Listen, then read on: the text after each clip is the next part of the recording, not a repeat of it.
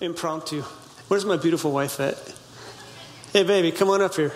She has no idea I'm doing this because I didn't know I was doing this. But we celebrated our 28th anniversary a couple weeks ago. And she wanted to go to In-N-Out Burger. So anyhow, but I had a question for you, babe. How did you make it? Make what? 28 years. Be married to you? That's a vague answer to a specific question. I don't understand the question. How did we make it 28 years? Because you're amazing. Money. Where's the credit card? Where's the credit card? Oh. Give him some advice. 28 years. Smooth sailing. So I hate easy. being put on the spot. But, okay, since I guess you just want me to all shoot straight, right, y'all? Because Not too straight. that's the only thing I know actually how to do. Okay, 28 years. First of all, the first few years I wasn't the brightest, so there's that. So when I was real selfish, we got in some fights. That wasn't real good. And then after that, we learned how to work together as a team. So teamwork is actually really a true statement. So teamwork really does make the dream work. So it does. I'm the coach. You do what I say. The marriage is great. That's how it works, right? Yeah. See what she has to live with. Okay. So when he does things like that, patience. I walk away. After she hits me, she usually gives me a left hook and then she walks away. I don't hit near as much as I used to. I promise. She just hits harder, but that's because I grew up with all brothers. I can't help it. It's a reflex. True. It is true. It is true. But I'm much better than I used to be. And Lexi still has a hitting problem, but she's married to a brick, so she gets to get away with it. Look at her. Isn't she adorable? Look, she's so sweet back there. Now she's hugging I taught her everything she knew, but she's actually better than me. She's much sweeter. So I need to learn from her now. Anyway, so how to hit? Or no, how to snuggle. Look, she's adorable. She's so cute. All right, that's awesome. Is that it? No. Oh, she wants more. Well, we got to release the kids. So. Okay, I'll do that. I would say the biggest thing, honestly, is just learning to serve each other and to definitely put your spouse ahead of yourself. Even when you don't want to. Amen. Even when it hurts. Amen. And sometimes it does hurt. Dang it. That's the hardest part. But it always pays off later. So just love each other when you don't want to. Love you, baby. Impromptu. Yeah, there's times it's like, I love you, but I don't like you right now. But it's been a journey, definitely. She's an amazing woman. And I would say she was cute in college and she's beautiful now. Amen. Yep. And I love her. And she's fun. She's spicy. And she doesn't put up with my stuff. And she doesn't look for a fight, but she's not afraid to back down from one when I'm being stupid. Y'all know that. Y'all know us. And then we teach the marriage class, which I think we're very qualified for because so many times right before the marriage class starts, we get into something. And so like people are showing up and we're like, we're in the middle of a fight. We're going to finish this after marriage class and all that. But anyway, hey kids, you guys could go ahead and be dismissed. First to sixth grade.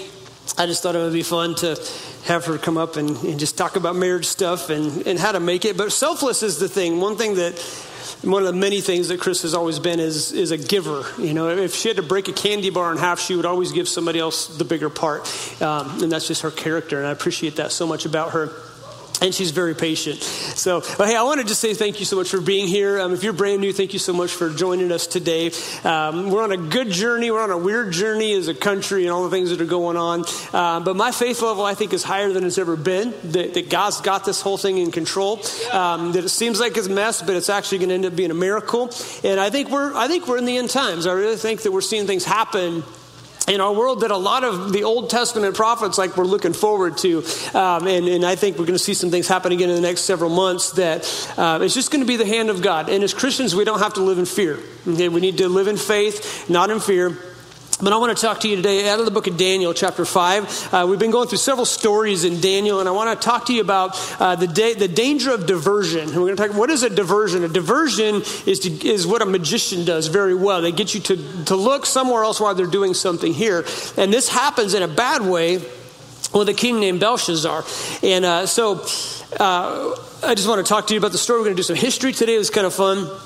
Here's what I struggle with. I struggle with not harping on things that are going on in the world too much, but then not ignoring it either. I think there's got to be a balance because we can see things as political. Some things aren't political; they're just biblical.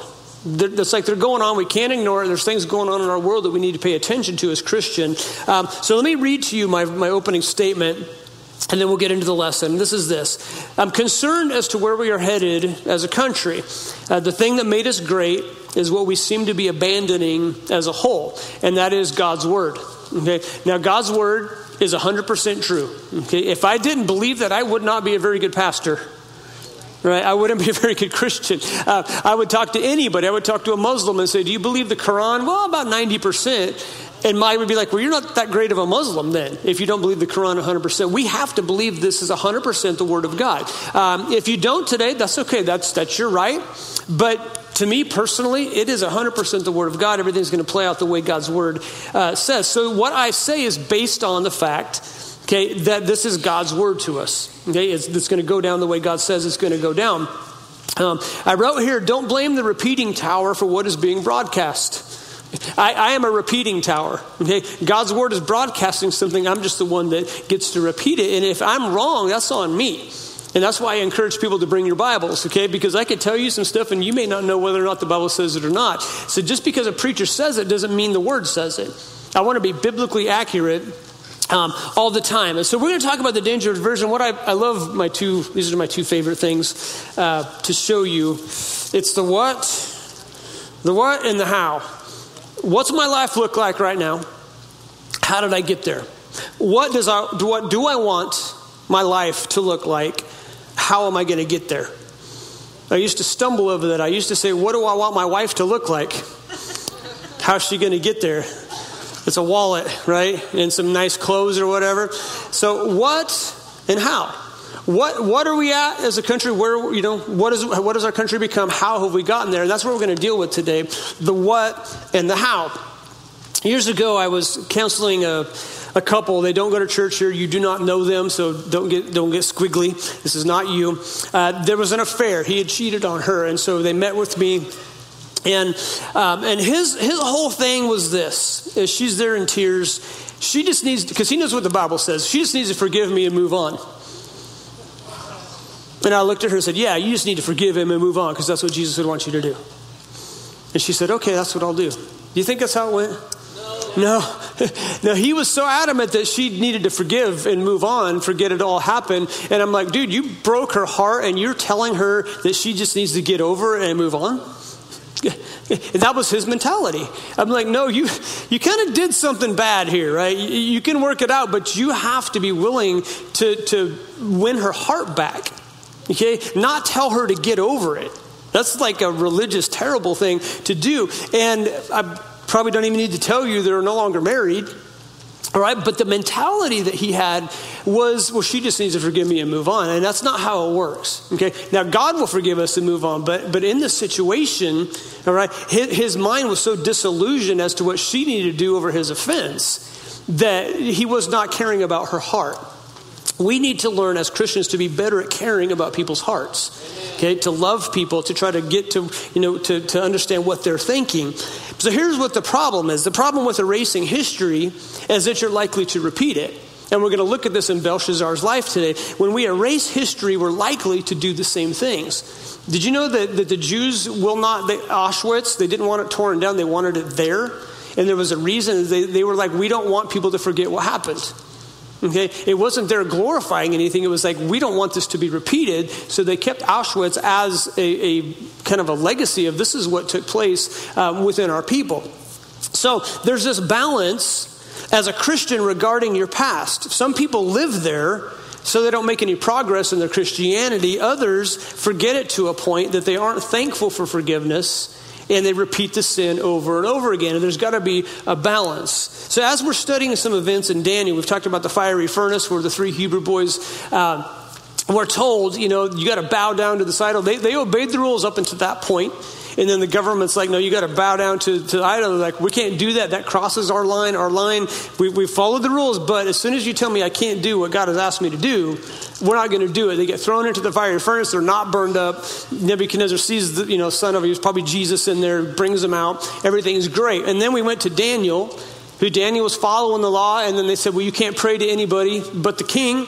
And Daniel says, I can't do that. I'm not going to change my walk with God. And he prayed, and what happened? Got thrown in the lion's den. Lions didn't eat him. Why? Because it wasn't his time yet. The people that falsely accused him got thrown in, all kinds of crazy things like that. God will always save you out of the things he needs to save you from. So you don't have to be afraid. You stand up for what you believe in, and you let God take care of the rest. Let me tell you something. They got into a predicament. I love that word, predicament. You say, it just sounds good. Predicament. I'm in a predicament. Some of y'all are in a predicament right now because you got in a fight on the way to church and you're waiting to finish it on the way home. Let me tell you something. Don't. Okay? Take separate cars if you need to. All right? But we get ourselves into these predicaments. I like the word, the predicament. They stood up for their faith, which isn't popular when it goes against culture. And I think we're seeing that, at least in America, okay? The Christianity is kind of going against culture. It's going against what the tide is coming in, because the world is telling you to be okay with things that God's word is not okay with. And as a Christian, you don't have to be. You can be honorable and respectful and still say, I don't believe that. I don't believe the way that you're teaching me to live, because God's word says that sexual immorality is still sexual immorality. Stealing is still stealing, okay? Lying is still lying. Drunkenness is still drunkenness. God's word has not changed to fit our culture. Our culture is trying to get away from God's word, and as a Christian, we have to live here, but we don't have to live here for very long, and that's why we can smile.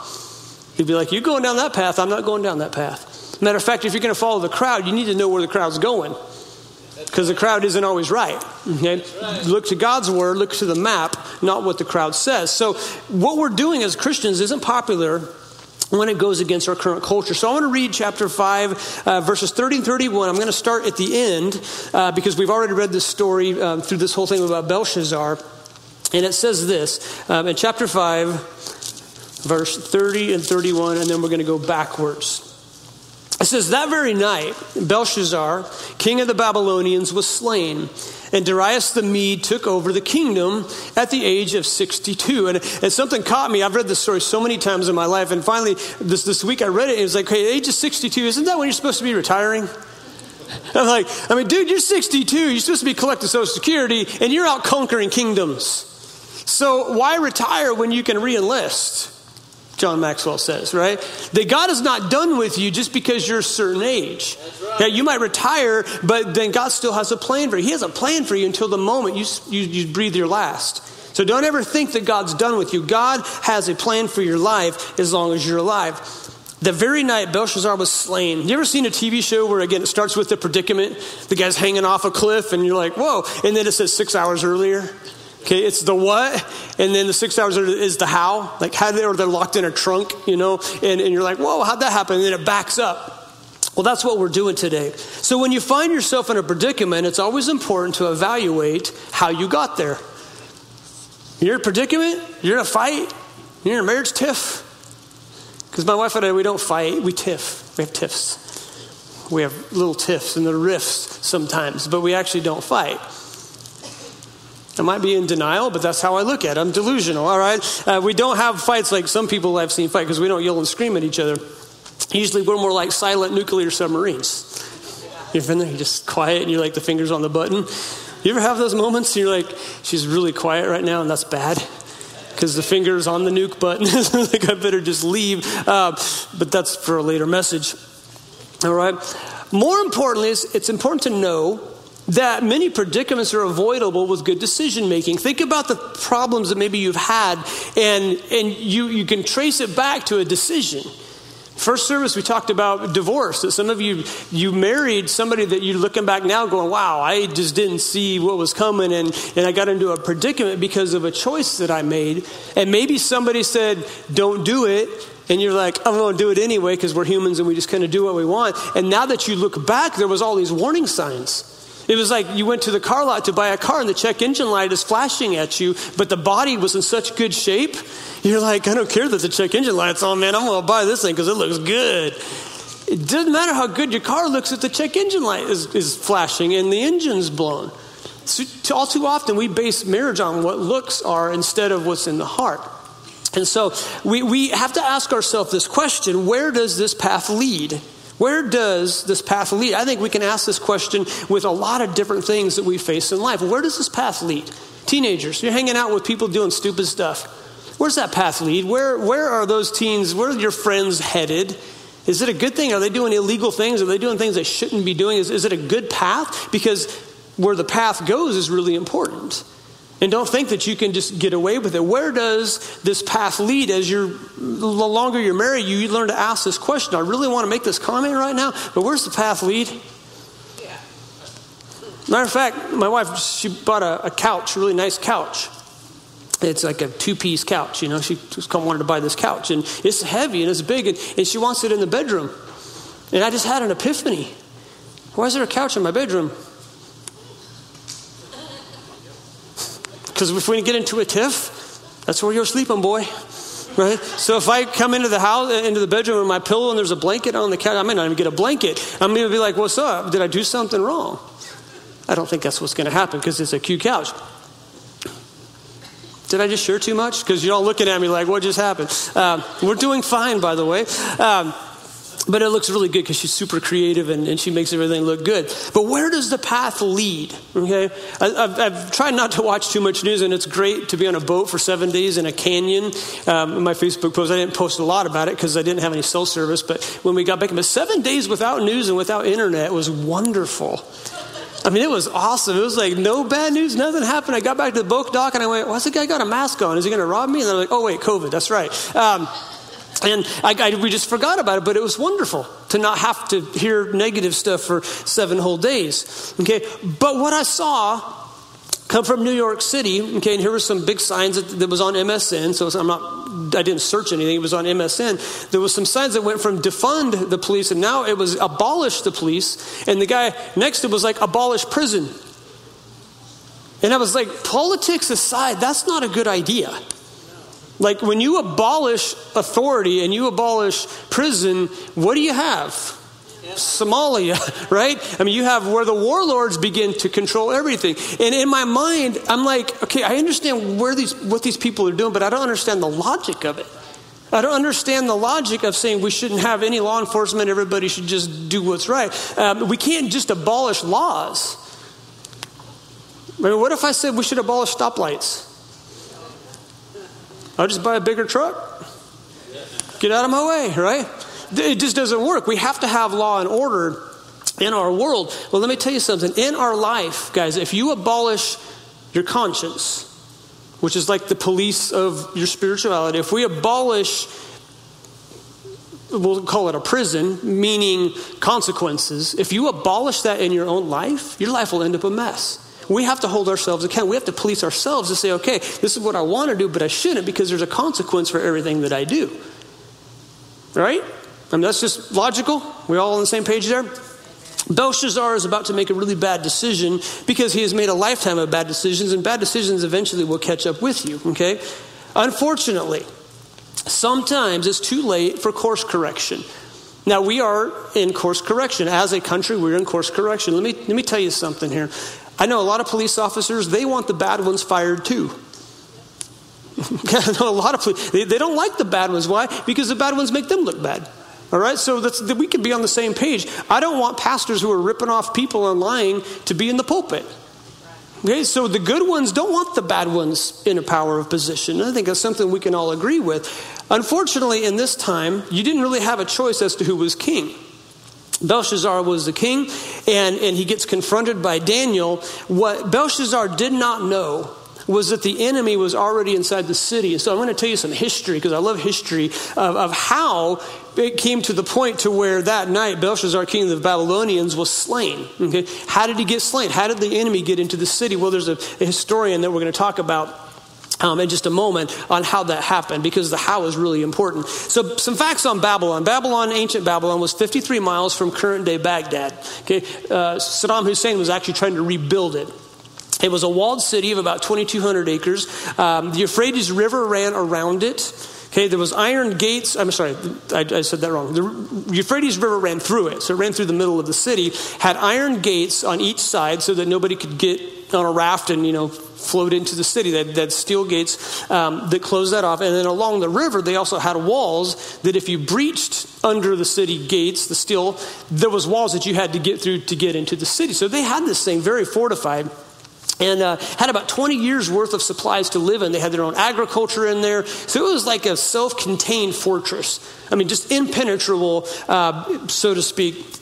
And so what I want to tell you is it's important to be smart enough to look ahead and know where the path you are leads on, because Belshazzar is about to lose his kingdom because he wasn't paying attention. So let's read chapter 4, verse 37, 5 through 4. And here's what happened. We'll start out with this. Nebuchadnezzar, as his final words, it was Belshazzar's grandfather. And so I'll tell you a little bit of history. But here's the last words of Belshazzar that we have recorded.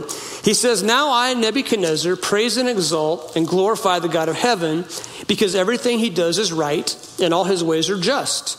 And those who walk in pride, he is able to humble." You're thinking, well, it's a pretty good guy. But what you didn't know is what happened before this. Nebuchadnezzar was the greatest king probably of all time. Huge kingdom. I mean, he killed anybody that got in his way.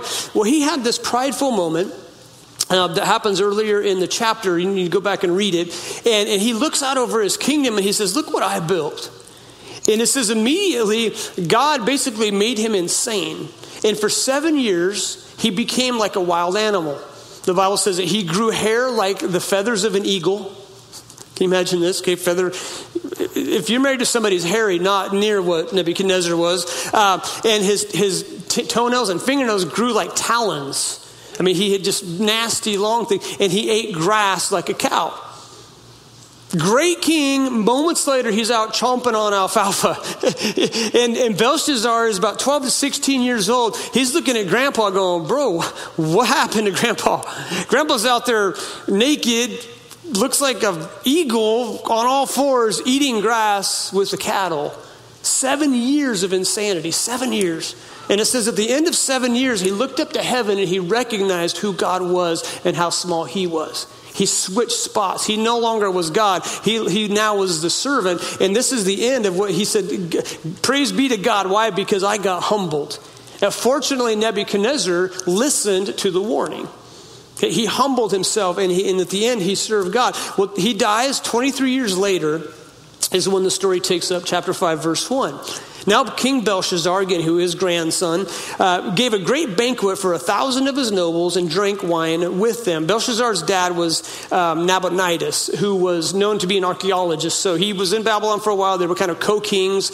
Nabonidus wanted to go exploring. So he's like, "Okay, son, you take the kingdom, kind of do whatever you want." It's like giving your teenage boy the keys to the Corvette and going out of town for a month.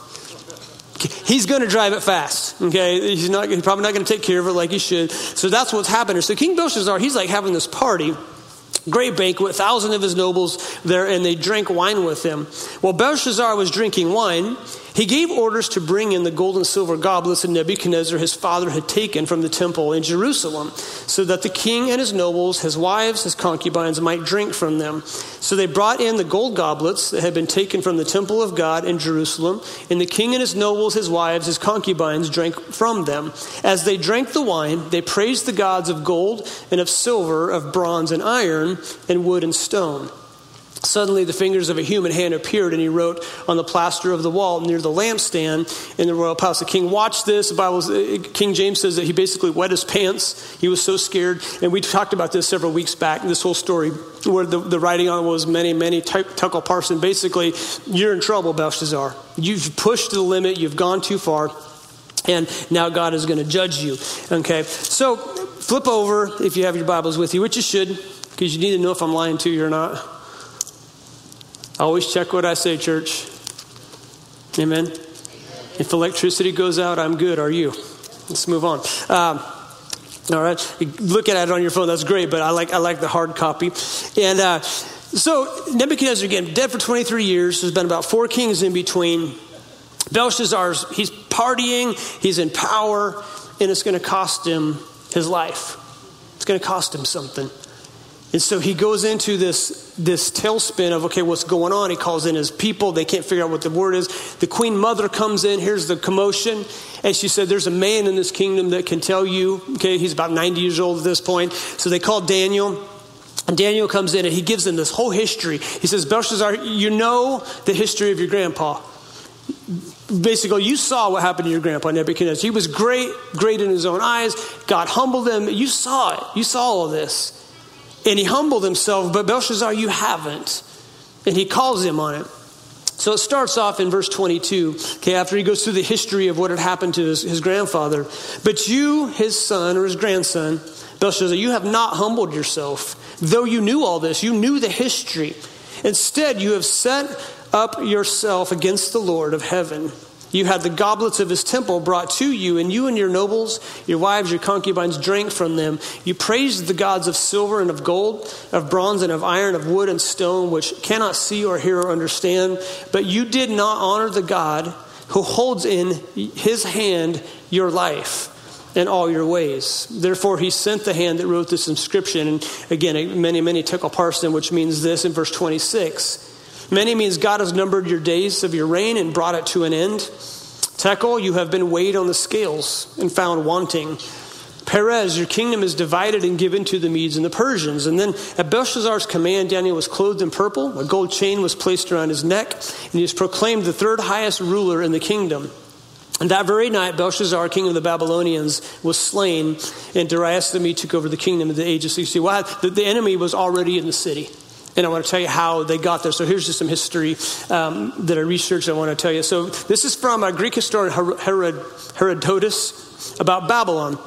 Okay, it was a walled city. The walls were about 320 feet high. If you look up, our building is about 34 feet high to the lights. Okay, picture 300 feet taller. 80 feet thick. This building is 70 feet thick. Okay, so another 10 feet. Okay, walls all the way around. That's huge. 56 miles long. If you were to have a chariot race on the top, or you wanted to go jogging in the morning, that would not be jogging. That would be a brutal marathon plus some. Okay, I have no interest in running a marathon. I will follow you on my motorcycle if you so choose, and I will give you water. All right, population, they guess between 1.5 and 2 million people. Okay, again, I'm going to repeat some of the information we talked about already. The Euphrates River ran through it with iron gates at the entrance and the exit, and a wall on both sides of the river in case the gates were breached, and those walls had gates in them. They had 20 years of food supplies along with agriculture within the city. Belshazzar is thought to be about 40 years old at this point. Again, his dad, Nabonidus, Nebuchadnezzar's son, was the king, but he was off somewhere else doing archaeological things. And he left Belshazzar in charge. Again, Belshazzar would have known the history of his grandfather Nebuchadnezzar, the most powerful king in history, and how his pride led to his downfall. Again, he was thought to be 12 to 16 years old when Nebuchadnezzar lost his mind for 7 years. And now Belshazzar is goofing off. You see, he feels safe in these walls. For 20 years, Darius the Mede and the Persians have been conquering the kingdom around Babylon. For 7 years, Darius the Mede and his army have been camped around Babylon trying to figure out how to get in. And when there's a 7-year period that goes by and your enemy can't attack you, you begin to let your guard down. You begin to feel pretty safe. Every morning you get up and they're looking up trying to figure out how to get in, and they can't. 7 years go by and you're like, hey, that's cool. The devil will wait years to get you. One of the devil's tactics is patience. One of the devil's tactics is to leave you alone. You ever have those temptations that sometimes are strong and then like for 2 months, nothing, and then all of a sudden it hits you out of nowhere? Give me an amen, because I'm not the only one that's tempted in this church. If so, you should be preaching. I know how the devil works. He's very patient. He waits. He lets you get away with it at times. It's just like a mouse in a trap. The mouse can get away with it, and he's like, no problem. Well, eventually the mouse will get caught. And so Belshazzar's partying. He thinks everything's fine. He's got this false sense of security. He's goofing off. And I wrote here, how many heathen men with unlimited access to alcohol and pretty women and safe walls would have a hard time staying focused on the threat outside and the consequences? Everything's great, all right? They haven't got in, they're not going to get in, everything's fine. Well, that's about to change. 20-year military campaign to conquer the land, and Babylon was the only thing left standing. Again, Darius, 7 years outside trying to figure out how to get in, and then one day, some defectors left the city. And the defectors told Darius how an ancient queen had got into, or what she did with the city. Sorry, I saw my grandbaby. Hi, girl. I love you. It's the first time I've seen her today. That's my granddaughter. They just do weird things to you. Anybody have grandkids? Yeah, they do weird things. Sometimes they drive you nuts, right? But mine doesn't. She's awesome. So I love her. So if you're online, you saw me. It wasn't fatigue. It was just my grandbaby. All right, now where I was at. Defectors told him of a queen who in the past had diverted the river upstream to probably do some work on the city. And so miles upstream, there was an old lake bed and a swamp after that this queen had diverted the Euphrates River, dropped the level of the water to do what they needed to do, then dammed it up and the river flowed again. Well, that gave Darius an idea. So what he did is he broke up his military into three different divisions. He put a division where the exit was, where the river came out of the city, where the bars were. He put one at the front, okay, where it entered, and he sent the division up to start digging. Well, that night that Daniel was talking to Belshazzar was the time when the water level got down low enough that the army could actually go under the metal gates. They were already in the city when Daniel was talking to Belshazzar. Belshazzar was partying, he was drinking, he was having a good time, and the enemy was already there. Somebody didn't lock the gates that went along the river. Why? Because they had a false sense of security. Well, they didn't break in yesterday, so they're not going to break in today. And the interesting thing is, I think it's Isaiah or Jeremiah, I didn't write it down. 150 years prior to this, there was a prophecy that the water level would go down and that Cyrus would come in and take over Babylon. What had been prophesied 150 years prior happened that night. Now, what happened here? He got slain, but how? How they weren't paying attention. How they didn't look at the water levels. How they were like, we're fine. Everything's cool. Everything is as it has been. We can see the enemy. Yeah, there's a garrison there, or a group there. There's a group there. But they didn't take a head count to go, okay, where's the other group? Satan will always attack you where you're not expecting it. He doesn't come up to the front and punch you in the nose. He gets you from behind. He gets you from the side. He gets you when you're not looking. The devil is smart. You see, an enemy that's not paying attention is the easiest one to defeat. And so my challenge for us today as Christians is to pay attention to what's going on in the world. We may not be able to change what's happening, and we may not be able to change the course of America. I pray that we can. But as Christians, we need to be aware of it. We don't need to be afraid, but we need to be aware so that our own hearts won't get taken away. So our own hearts will stay right with the Lord. See, the enemy within is the most dangerous enemy. Rome fell from within. Why? Because they became immoral over a time. Now, historically, democracies have a lifespan of about 200 years throughout history. 200 years is we're at 244, so we've gone beyond the average. But guys, we're going to lose it if we don't pray. We're going to lose it if we don't stand up as Christians and say, hey, what's going on right now we're not okay with. Now, can we change it? I don't know. But I would like to think that our prayer could at least prolong God's judgment on us. Amen?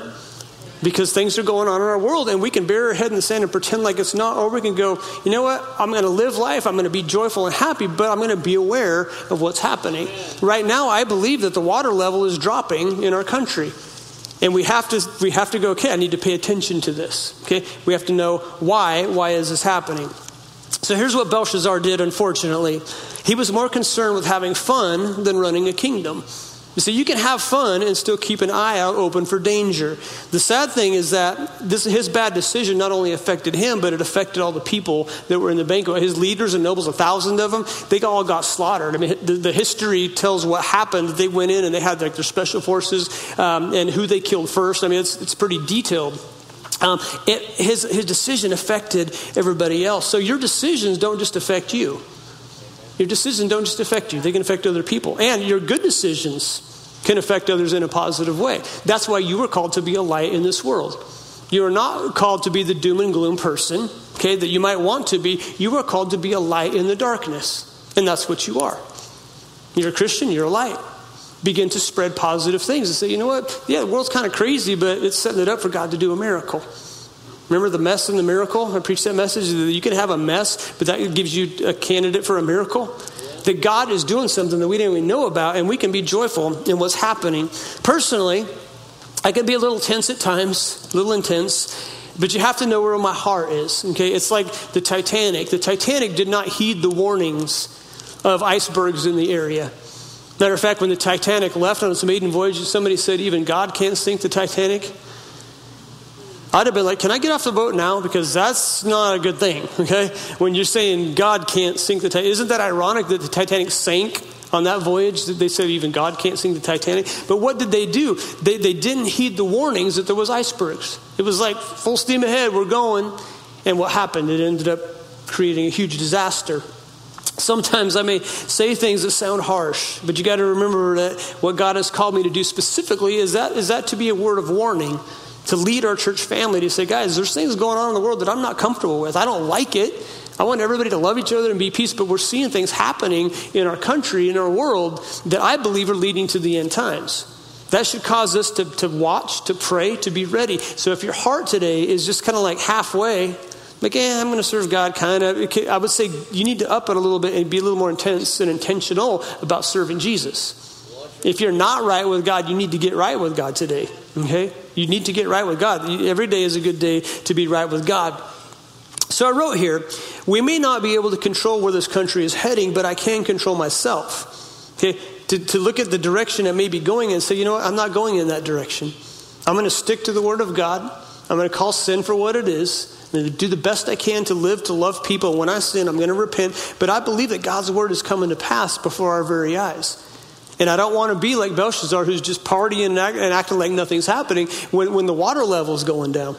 Amen? The water level does not have to go down in your life. So, as a nation, okay, we're becoming okay with a lot of things that God's not okay with. And one thing that we have to do, again, is remember that the diversion was upstream and out of sight.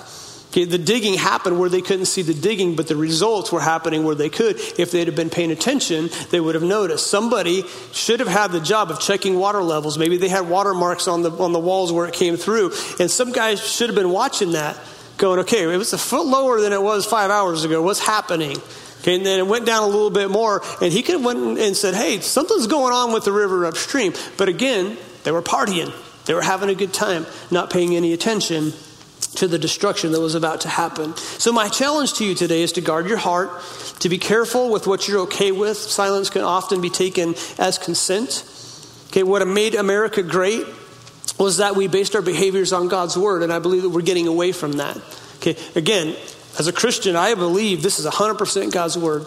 And if a country will follow God's word, blessings happen, as we have seen over the last couple hundred years. But as we get away from this, as we begin to say, well, God doesn't really mean that, that's the water level, okay, because the enemy will get in. Okay, we have to believe that God's word is 100% correct. That's right. Okay. Today we seem to live in a don't tell me what I can't do attitude. You can't tell me what I can do. Oh, yes, I can. Okay. For authority, we've taught this generation you can disrespect authority and get away with it. Okay, we've taught that kids can smart back to their teachers and get away with it. You know, when I was a kid, there was a paddle in the principal's office in my school, and that paddle was used. Okay, typically only one time, because they would paddle you, then they would send you back to class. They didn't care about your alligator tears, church. They're like, boom, boom, now you go walk back to class, boy. But they might see me. That's the point. They see you crying and rubbing your hind end. They may not be smart enough to the teacher either. Nowadays, the students can seem to say what they want, and the teachers have no repercussions. I think that's completely wrong. I think it's anti-biblical. Right? We should be able to have that authority and to be able to discipline those who are disobeying it. That's what makes a society work. But we've taught people that you can disrespect authority. Matter of fact, I was bothered by the things that happened in Chicago recently, where I saw the video where people were breaking windows of stores with police officers standing there, and people were just stealing stuff in front of the cops. Why? Because the cops can't do anything. It's like you can't do anything against that. That's a dangerous society. When you're that bold to do stuff in front of a cop, and the cop's too afraid to do anything because of what might come back on them, that's messed up. Because if it was your business, you might think a little different, right? So we're taking authority away from people that God put in authority, and a country cannot run well on that. See, pride will always come back and bite you. Let me tell you this. The only thing that will make America great again is repentance, not a political party. Okay? No political party is going to make America great. Repentance and following God's word is the only thing that's going to make America great again. Okay? That's the truth of it. It's not a political party. I get sick of politics. All right. What I hope, because I asked myself the question here, are we at the point of Belshazzar? Are we at the point where we've just gone too far, where God says, you know what, this is the judgment that's coming. This is what I'm going to do because I've given you a chance to repent. I've given you a chance to get right, and you keep thumbing your nose at me. You keep drinking out of those goblets saying, who's God? Who's God? Wine and gold and all this stuff is God. I hope we're not there. Now, in the end times, and I've taught this recently, that we're not mentioned in the Bible. America is not in the Bible. We don't see America. Okay, some people will try to find this one little thing and think maybe it's America, but we're not specifically mentioned. We think we're so important. We're like, hey, we're 244 years old, man. We bad? We bad? Look at us. Well, we kind of are bad, right? But in the end times, we're not mentioned. Why? That's the question. Okay, why are we not in the end times? You know that everything evolves around Israel, not us? Okay? And as long as we support Israel, I think we're all right. But we are gone. So one of two things happens. Either the rapture takes place, okay, which removes hundreds of thousands of people from American military and whatever. That's going to chaos. Or we become so morally corrupt that it just takes us out. We become not a superpower anymore. I don't know. Okay, I'm kind of leaning toward rapture because that's how I want to go. I like easy, baby. I don't want to go through this stuff. I'm like, Jesus, can you just take us out and then, however they want to live. But the rapture, what happens when Jesus just takes us out of here? And we got to pay attention to that. Pay attention to world events. And at all times, okay, here's what I want to end with. Pastor John, if you go and come on back. You guys got a shorter message in first service. Is that cool? Amen. Okay, maybe you listened better. Maybe they needed it more. Who knows? The most important thing you can do is to keep your heart right with Jesus. Amen. That's the most important thing. Okay, there's really nothing more important than that you just keep your heart right with Jesus. There's certain things that you and I are like, if you watch too much news, you get spun up about stuff you can't change. Okay, I believe that you call stuff for what it is, but we see our world going in a direction, and if they don't want God, God is going to give them what they want. And that's a country without God, and that's a dangerous country. And here's what I believe. I believe that we're going to be raptured before it gets really bad. That's my personal belief. Because I've read the Bible many, many times, and I see that God has always saved his people, okay, from destruction. We're going to see some stuff, but not the bad stuff. The Bible says that God has not appointed us to wrath, which means God's going to remove us before it gets really bad. But Jesus did say, hey, these are the signs that my return is near. You're going to see an increase in earthquakes. You're going to see diseases. You're going to see tsunamis. You're going to see a lot of things that we're seeing going on in the world right now, and they're going to increase. And if you look at the U.S. Geological Survey, the last 100 years, they track all this stuff. You can look at tsunamis, earthquakes, all this stuff, and you'd be like, whoa, it's spiked up tremendously. Again, is this God's word or not? 100%. Jesus said, these are the beginnings of birth pains. When this happens, look up because my return draws near. And I'm like, okay, Jesus, I'm looking up. I'm not going to look to CNN. I'm not going to look to Fox News. I'm going to look to the Word of God. Okay, because this will always tell you the truth. This puts no spin on anything. Okay? This puts no spin on it. You ever see these polls? I just laugh when I see these polls. New poll. Okay, so-and-so leads by 58%. New poll. Okay, poll. Da-da-da-da-da. And I'm like, where was the poll taken? Like, if you go to Dodger Stadium and say, okay, 98% of Americans like the Dodgers. That's right. She thinks it's true, all right? Okay, where was the poll taken? Dodger Stadium. How many people did you poll? Like 200 with Dodger shirts on. Okay, you can make the poll say whatever you want depending on where you take the poll. So when you guys see polls on the news, poll says so-and-so leads by this. Or you have to go, okay, where's the poll and how many did they poll? So don't even believe the polls, okay? Believe the Word of God. Believe the Word of God. I'm going to stand right here. I'm going to stand on God's Word, and I'm going to believe it. And if I go down, I'm going to go down holding this up. Okay, this is what I'm going to choose. Amen. Guys, we are not meant to live on this earth. We're out of here.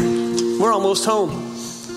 We're almost home. And the only way you can be safe at home is by having a relationship with Jesus Christ. That is the only way. So where are you at today? I'm going to ask you to bow your heads just for a moment. I'm not here to beg you or persuade you. I'm here to tell you that if you want to go to heaven, the only way is by accepting Jesus Christ as your personal Savior. That is the only way. There is no other way by men will be saved except through Jesus and what he did on the cross for us, and it's a free gift. And you might be thinking today, how could God forgive me? I've done so much. Well, that's what makes him God. That's what makes him God, is he forgives. He offers grace to those who we don't think we deserve it. And if it could be deserved, it wouldn't be grace. But he is here to forgive us. He's here to set us free from our past, from our sin. Have you made the decision to follow him? If you have not and would like to, I'm not going to point you out or embarrass you. Everybody's heads are bowed. It's just me and you and Jesus right now. But if that's you, if you would just lift your hand up where I could see it. If you need to give your life to Jesus today to secure your place in heaven. I said heaven and hell are real places. You choose where you go. You choose eternity. You have to choose Christ to spend eternity in heaven. You have to. Is there anybody that needs to make that decision today? Okay. All right, I don't see any hands. If you're online and you need to make that decision, it's an easy prayer. It's, Jesus, I recognize that I'm a sinner, and I ask that you would forgive me my sins. Come into my life, be my Lord and Savior. That is the only way to heaven. And as soon as you pray that prayer, Jesus will forgive you of your entire past. And that's your ticket to heaven right there. And that's a beautiful thing. Amen. That salvation can come that quick. You can look up now.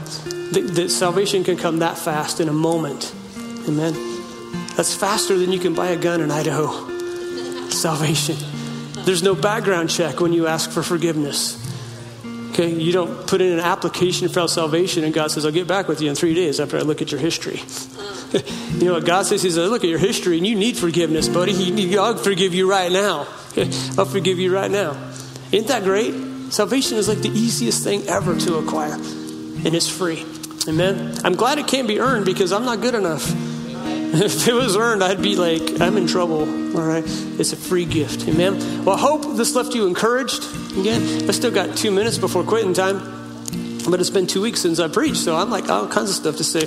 But I'll have more to say Wednesday night, where we are going through the book of Titus, and we'll be finishing that up. The last chapter 3, we'll be going through. We do verse by verse on Wednesday. So if you want to show up here, it's a great time. We have something for all ages. But it's been a really fun study. This week, because I didn't get to it last week, it was how to deal with divisive people. Do you know the Bible actually gives you permission to push people like, I don't have to spend time with you anymore? That's how you deal with people. It says you warn them, and after that it says have nothing to do with them. So if there's somebody in your life that you don't want to have nothing to do with, come to Wednesday night Bible study. I'll tell you how. It's great. Unless you're married to them. If there's a ring, sorry, I can't help you. You made your decision. Amen. Pastor John, would you lead us in a song? Thank you again for being here.